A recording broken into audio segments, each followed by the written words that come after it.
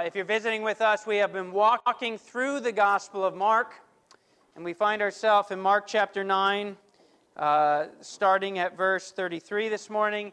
Before we begin, I just had this rolling around my mind a little bit, and this is a really simple, probably imperfect way to represent this, but I just think it's an important concept, especially considering some of the themes that we're going to enter into in the Lord's teaching today. But it's an important concept for all of you, for all of us, to understand the difference between religion and Jesus. And again, I have this in a very simple form, but it's just a little illustration for you to realize religion tells us, I have these dots, right? These red dots, and I have these words. I know this isn't great. This is my beautiful PowerPoint for this morning, for those who are in the back. But the dot represents things like change, morality, good works. I need to be a better person, right? You say, I need to be a better person. I want to be a better person. I want a higher ethic. Maybe some of you even say, hey, I want to follow God. I want to do right by Him. I want to change. I want to do good and beautiful things. But what religion does is these circles represent God's love and acceptance. All right? So here you have God's love and acceptance. And what religion does is says, okay, you want to change, you want to be a moral person, you want to do good works. Those are kind of on the outside trying to force their way in to God's love and acceptance. I do these things to try and gain God's love and acceptance. And you know what that does? That leads to a lifetime of frustration. A lifetime of frustration. Right? You read a little bit about Martin Luther, if that's, it just, either it's a lifetime of frustration and guilt and shame, or it's a lifetime of self-righteousness and pride. Somehow disillusioned that you're doing well. But see, the difference with Jesus is, Jesus says, through me, through the blood that I shed on the cross, in payment for your sins, you enter into God's love and acceptance as a free gift by the grace of God.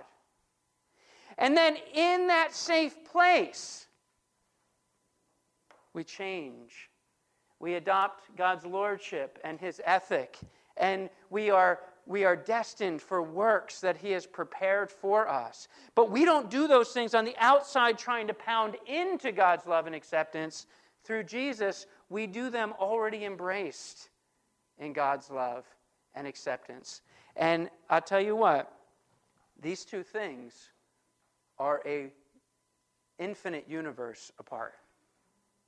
An infinite universe apart. This is guilt, shame, pride, self-righteousness. This is thankfulness, gratefulness, embrace, security, identity. And we can go on and on and on, right? This is the place that I'm scared to show who I really am. This is the place that I'm not afraid of who I really am, because I'm already in God's love through Jesus. Does that make some sense? Does that make some sense? So that's really important when we come into like what we're going to talk about this morning. So last week we were reminded that instead of this endless religious debate and infighting that the disciples were partaking in with the teachers of the law, these Jewish religious people of the day, followers of Jesus should be focused on a moment-by-moment reliance on God. And that's reflected in this recognition of my innate powerlessness and inability and God's ability. And this happens as I turn to Him in faith, even imperfect faith, as we saw the man last week that was pleading for Jesus for his son. Lord, I believe, but help me in my unbelief. And also as we turn to Him in prayer. We heard Jesus plainly again speak to His disciples that what was coming for Him was betrayal. What was coming for Him was suffering and death. But then resurrection. What we've talked about these last few weeks is kind of what looks like this downward journey that eventually we see death overcome by life. But Mark reiterates that the disciples, just on and on and on, they don't understand. What is Jesus talking about? What is he talking about death? What is he talking about raised from the dead? At this point, we're kind of getting used to the disciples getting a lot wrong. But what's beautiful is that at each wrong turn, Jesus patiently instructs them. And sometimes some of that instruction was probably hard to hear, but it's done in this, it's framed in this place of love. They are his men, they are his disciples, and he is looking for them to follow him in a way that really is beyond their understanding at the time. And Jesus does the same with us. You know, we make a lot of mistakes. Some of you have come in this morning. I've come in this morning. I can look at this past week, and I've made plenty of mistakes. And the Lord Jesus continues with his people that he's loved through his grace to say, hey, what I want in this is that you learn in that place. So this morning we have a quick series of corrective instruction on the nature of discipleship. And again, we need to understand that believing in Jesus as Savior is this inward response of faith. Say, I need a Savior. I am unable, I am powerless to save myself and rescue myself. Right? Paul says, what a wretched man I am. Who will rescue me from this body of death? Thanks be to God, Jesus Christ our Lord. So I have this inward response of faith, and I look toward Jesus as Savior, and there I receive his salvation from now through eternity, his complete forgiveness, and not only his complete forgiveness, complete acceptance through Christ. And that's by grace. That's by this free gift that we don't deserve. And it's accomplished for us through what Jesus did on the cross and out of the grave. But then we begin this journey of discipleship. So faith is this inward response to Jesus as Savior, and we can say now discipleship is this outward response of faith. As I begin to follow Jesus as my Lord, my Master, as I come under his authority, the authority of his teaching, the authority of his will, his example, his way. An inward response of faith displayed in an outward response of faith of discipleship. But the thing is that discipleship runs counter to what we might call our natural inclinations. And we can frame this section that we're going to come into in Jesus' teaching with all its twists and turns under the heading of how different the way of discipleship looks from what we would normally, or how we would normally be inclined. So let's start verses 33 through 37. They came to Capernaum. When he, being Jesus, was in the house, he asked them, what were you arguing about on the road? But they kept quiet because on the way they had argued about who was the greatest. Sitting down, and now again, here you need to see what Jesus is doing is taking the posture of a first century Jewish rabbi who would sit down and call his disciples to himself for instruction. Sitting down, Jesus called the 12 and said, if anyone wants to be first, he must be the very last and the servant of all. He took a little child and had him stand among them. Taking him in his arms, he said to them, whoever welcomes one of these little children in my name welcomes me, and whoever welcomes me does not welcome me, but the one who sent me. So, the disciples are traveling along the road, and this is right on the heels of Jesus again reiterating his coming suffering, his coming death, his coming sacrifice. And as the Lord is leading, they are literally arguing about who is greatest. Maybe Peter and John think they're the greatest. Peter, James, and John, they got to go up on that mountain with Jesus. And maybe Peter, James, and John were going, yeah, you betcha. We are. We're the inner three. And maybe Judas is saying, well, I'm the only one with the title. I'm the treasurer of this group. Maybe I'm going to be the greatest. And you see, it's kind of, they're jockeying for kind of who will be in what place in the coming kingdom that surely Messiah will establish. And arriving at their destination, Jesus knowingly asks them, hey guys, what were you fighting about? And we know that he knows what they were fighting about because they don't answer him and he responds to what they were fighting about. I remember, when my kids were little, sometimes you'd hear a commotion in the other room and there might be arguing and thumping and maybe some crying, and all of a sudden you come into the room and you're like, what happened? And a lot of times kids are very, very happy to say, it's all her fault, and they start pointing fingers. But then there's other times you walk into the room and there's, we had four kids, and when our girls were little, it was like bump, bump, bump, 3 little girls. Sometimes you'd walk in the room and you'd say, what happened? And just like the disciples, there's so much embarrassment that they all just go.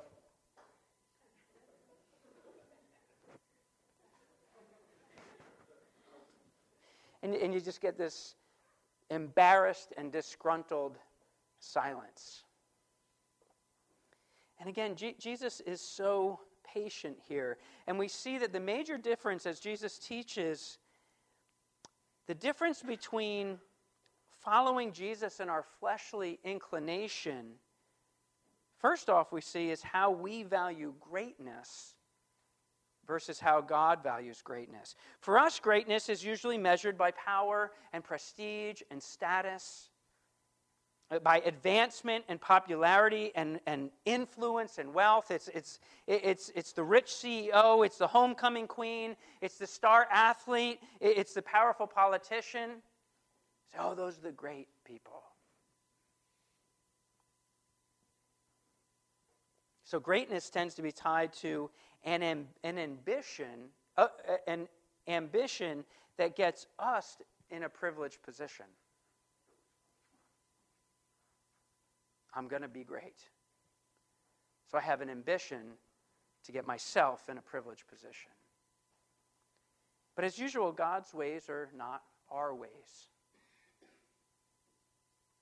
So if I'm to understand his values, his priorities, his ethic, I must be willing to accept a complete reversal of how I am inclined in my flesh. For God, greatness is not about selfish ambition or jockeying for positions, but rather it's found in humbly serving the needs of others without demanding reciprocation. And we know that by the example that he uses. It functions in such a way that I'm willing to surrender power, that I'm willing to surrender prestige and status, advancement, popularity, influence, wealth, so that I could serve others. It's to have ambition. So in our flesh, we have ambition to put ourselves in the position of privilege. But God says that greatness really is to have ambition to serve so well that you're putting others in those privileged positions. Even at the sacrifice of yourself. It's lowering yourself so others may be lifted up rather than lowering others so that you can be lifted up. And to drive home the point, he takes a child in his arms, and you have to understand, again, it's not like our culture where we try and elevate, not always doing well, try and elevate the status of children. In this culture, the status of children was very, very low. In fact, in the Aramaic language, the word for child and the word for servant, same word. Same word.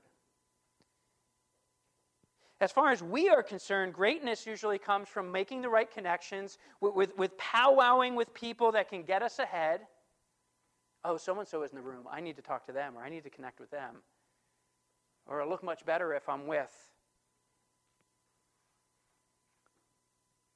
But Jesus turns that on his head and says greatness is instead a willingness to serve those that everyone else overlooks. To serve them because of their low position. To serve the most marginalized. To serve the children, to serve the disabled, to serve the addict, the down and out.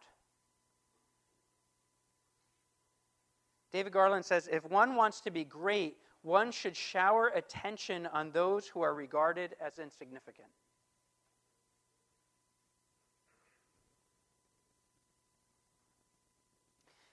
So, this is just a little, and again, I'm not guilting here. Let's process this. So, to God, as we all sit here, to God, the nursery worker downstairs with the kids is in a position of greatness. Right? Right?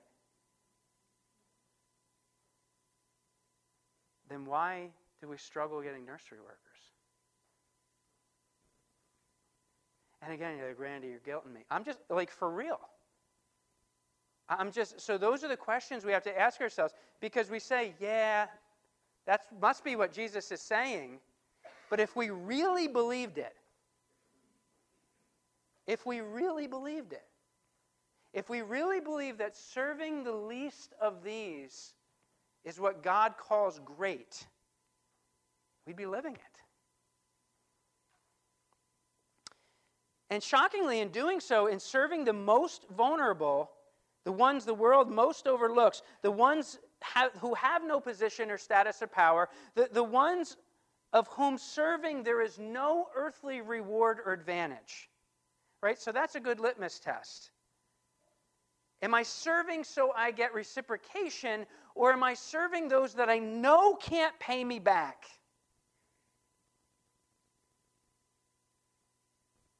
In doing so, Jesus says that the disciple is vicariously receiving and serving him.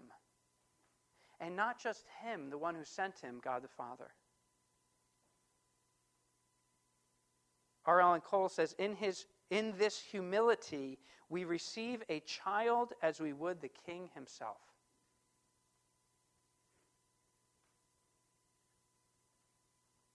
To God, a disciple's greatness comes from a willingness, not false humility, but true humility, to put yourself at the back of the line rather than the front. It's to have an ambition to help those the world considers least, rather than demanding they serve you. Okay, so verses 38 through 41. Teacher, John said, we saw a man driving out demons in your name, and we told him to stop. Why? Why? Because he was not one of us.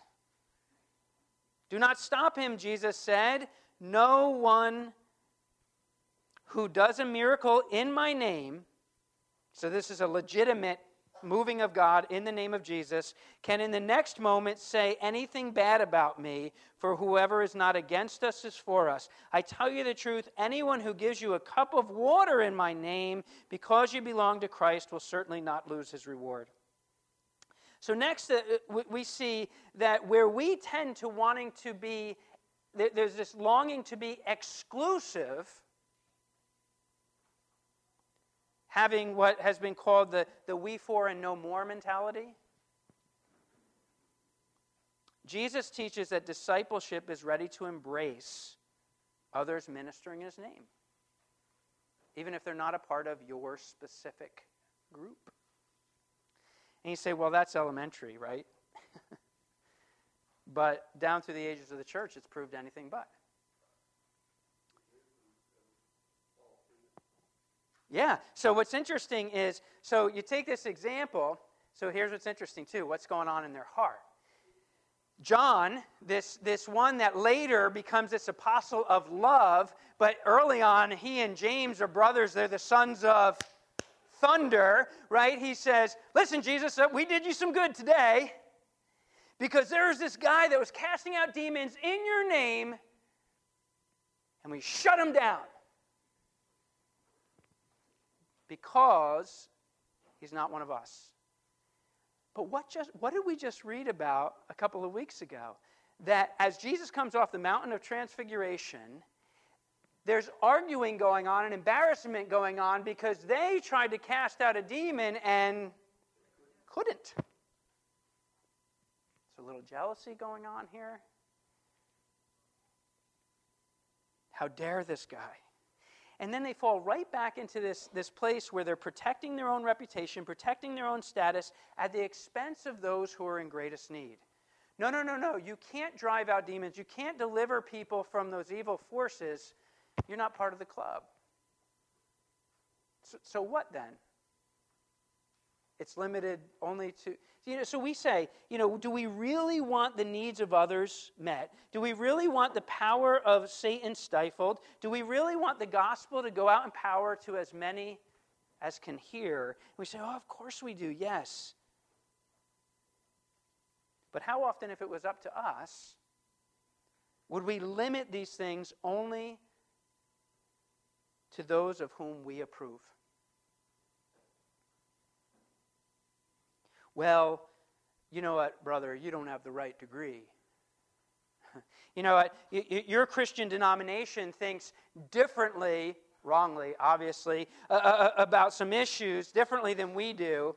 You're not approved by our people. You're not ministering under our banner. You're not doing it according to our methods. In other words, you're not one of us, so we will hinder you and we will discredit you. Or you're not, or you're not one of the chosen few, because don't you know only clergy can do that? Don't you know that only ministers of the gospel? Don't you know that only pastors are really serving and ministering in the church? Do you know how foolish that is according to Scripture? I love Kevin, if you don't mind me saying this. Kevin came up a couple weeks ago and said, and I appreciated the encouragement. He's like, hey, I really appreciate your sermons. And I say this with all my heart. I said, Kevin, your role in the church is just as important as mine is. And I love it. He just said, really? Really? That's not just some token, cliche, some nice thought.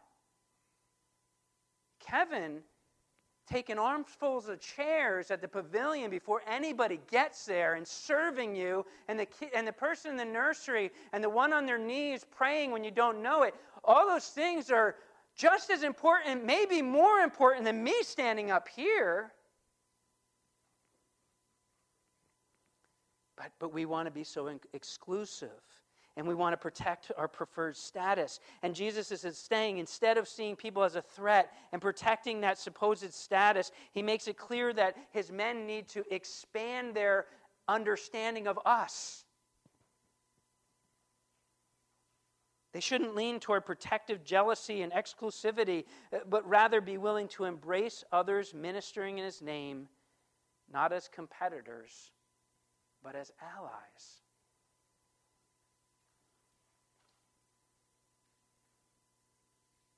Now, Jesus isn't saying that neutrality toward him is equal to loyalty. He says here, whoever is not against us is for us. So you can almost get that idea. Well, maybe neutrality is okay. In Matthew 12:30, Jesus says the same principle, but in the reverse. He says, he who is not with me is against me. In other words, what Jesus is saying, really, there is no neutral ground concerning me. If you're not against me, you're for me. If you're not with me, you're against me. And he's not saying that there shouldn't be discernment. And again, this is where we take all Scripture in context, right? Clearly through the Bible, there's teaching that we need to be thoughtful and testing of those who proclaim to be working and speaking in God's name or in Jesus' name. And some will actually prove to be false. But there's an equal danger, and I think that the Lord's speaking of here, toward having this overprotective exclusiveness. David Garland warns that if we lean towards such exclusivity, the enemy becomes anyone who is not one of us. instead of Satan. And Satan loves that, right? We talked about that over these last couple of weeks. The enemy becomes anyone who is not one of us instead of Satan. And Jesus says, no, you got to understand that even the smallest acts of kindness done in my name, someone giving a cup of water in my name in an hour of need, that would have really spoke to the people that were receiving this gospel who would have been under persecution in Rome. Anyone who does the smallest act of kindness in my name will not lose the reward. Finally, 42 through 50, continuing this theme of discipleship being so contrary to our inclination. And if anyone causes any one of these little ones, and again, that's a little tough. That could be a reference back to children. It could be a reference to those who are vulnerable or young in the faith. If anyone causes one of these little ones who believe in me to sin, it would be better for him to be thrown into the sea with a large millstone tied around his neck. And that would be like a millstone that a donkey would be turning to press out grain. Then he goes on, he says, if your hand causes you to sin, cut it off. It's better for you to enter life maimed than with two hands to go into hell, where the fire never goes out.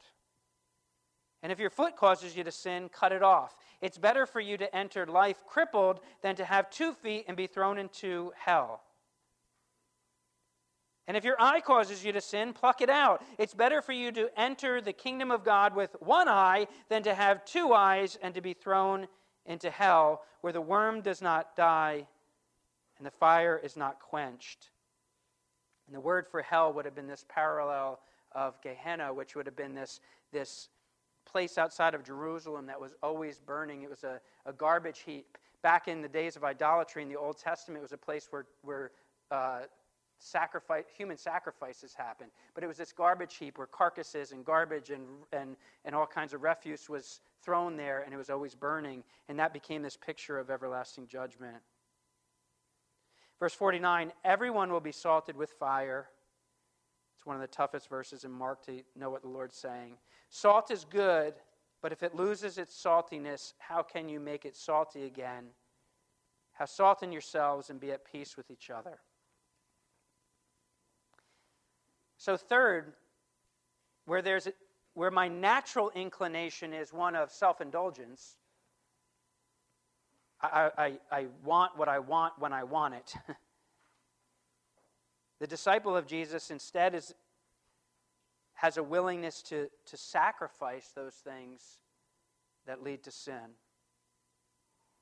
Jesus says we have to be careful not to lead others to sin, especially children, especially the most vulnerable, especially those who are young in their faith. The Lord obviously says you're entering into some serious, dangerous territory there.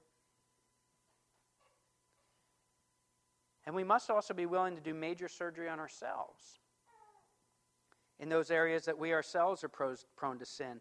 Because sin is that which is opposed to what God calls good.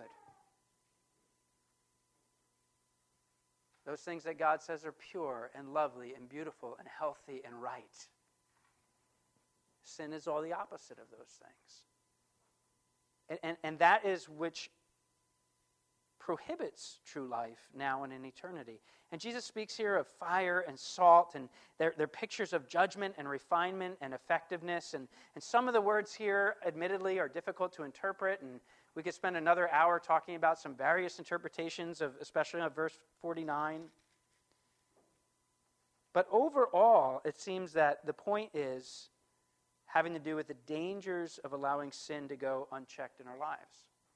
That it hurts others, that it hurts ourselves, and in the end renders you, even as a believer, even in this place of God's grace, God's love, God's acceptance, if sin goes unchecked, it renders you ineffective. Salt that has become impure and lost its effect. And it should be obvious that Jesus is speaking in figurative language here. It's almost language right out of a horror movie. Like if a few of you have read it before, you go, oh, I've read this. But I mean, like first hearing. Now, and again, self-mutilation was clearly against what any Jew would know God would call for. So these would have been stark. This would have been a stark, ugly, difficult picture. But if we were to take it literally, you would have had to, well, if we were to take it literally, I would have taken my brain out, right? And who can take one eye out and say, well, it's just my right eye that's caused me to sin and not my left. It's just my right hand that's caused me to sin, not my, it's just this foot that's caused me to sin and not this one. It's clearly meant to be hyperbole, which is exaggerated language to drive home a point, right? So if you say, I'm so hungry I can eat a horse, right, that's hyperbole.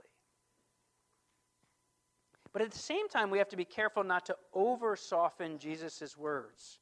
Donald English says, Jesus is deliberately using the most severe language here to stress that sin is to be opposed at all costs.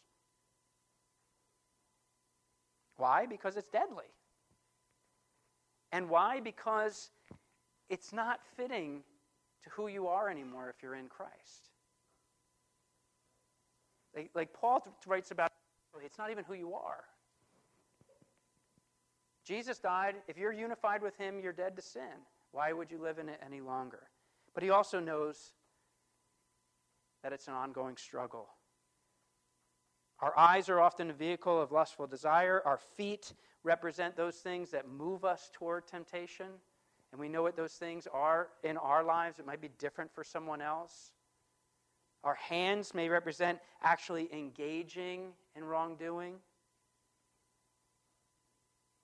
And Jesus says that if we're to desire to live the eternal life that he offers us, again, it's still in Christ alone, through faith alone, by grace alone. Our inward response of faith will lead us to an outward response of discipleship.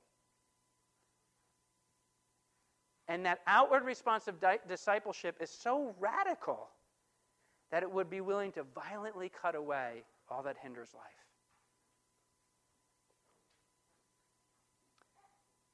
All that God says ends in death. James, writing to Christians in James 1:13 through 15, he says, when tempted, no one should say, God is tempting me, for God cannot be tempted by evil, nor does he tempt anyone. But each one is tempted when, by his own evil desire, he is dragged away and enticed. Then, after desire has conceived, it gives birth to sin, and sin, when it's full grown, gives birth to what? Death. It's just the nature of sin. So Jesus is saying, don't play around with it. Look to cut it out of your life. And you're not doing it in the religion. I need to do this so God loves me. You're doing this in the realm of Jesus where God already loves you. Right? It's very different. So when I want to do away with bitterness, or I want to do away with or I want to do away with anger, or all the different things that trip us up. When I want to do away with greed, you want to do away with someone who's struggling with pornography, you say, oh my goodness, I got to do these things to get God to love me. No, change in morality and good works happens because you're already loved by God. And in that place, the Lord says, why would you live in that death any longer? Cut those things away. Even if it's radical surgery. Stop worrying just about your reputation and how you look and appear. And start worrying about what's actually going on in your heart and your character. Because you're in a safe place to do that. And again, it's not a guilt trip. It just isn't who you are anymore if you're in Christ. Colossians 3:5 tells us that we must be willing to put together whatever belongs to your earthly nature, and it's because that's a part of the old dead life. He says, but now that we have been raised with Christ, that's the position of those who have put their faith in Christ, raised with Christ, we are to set our hearts and our minds on things above and not earthly things. And we do this partially because Jesus doesn't want us to lose our distinctive effectiveness. He wants salt to remain salty. He wants it to bring flavor and seasoning and preservation from the corruption of the world.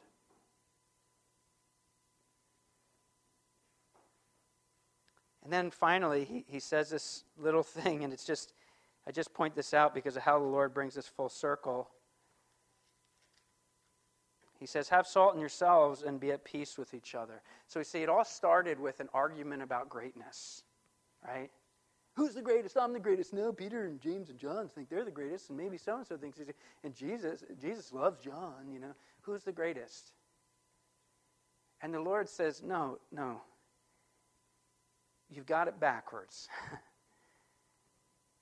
And true discipleship is going to foster such humility, such service, such willingness to embrace one another, such love for the broken and the vulnerable and the downcast, such a willingness to cut out all that hinders that will foster peace. So, discipleship is counterintuitive. Greatness instead of power and position is about humility and service to the least. Instead of exclusiveness, the Christian disciple opens himself up, herself up to embrace all who truly move in the power and the name of Jesus, even those of other denominations. And instead of self-indulgence, the Jesus follower sacrifices all that hinders life. But in doing so, the disciples will eventually see, and we're called to see, that this is the way of Jesus. That Jesus isn't asking us to do anything that he doesn't lead the way. And this seemingly downward journey of self-sacrifice will actually be the journey that raises you up. That death will be overcome with resurrection. Let's pray, and then we'll close with our final song. So, Father God, you know how I wrestled through these words this week. You know that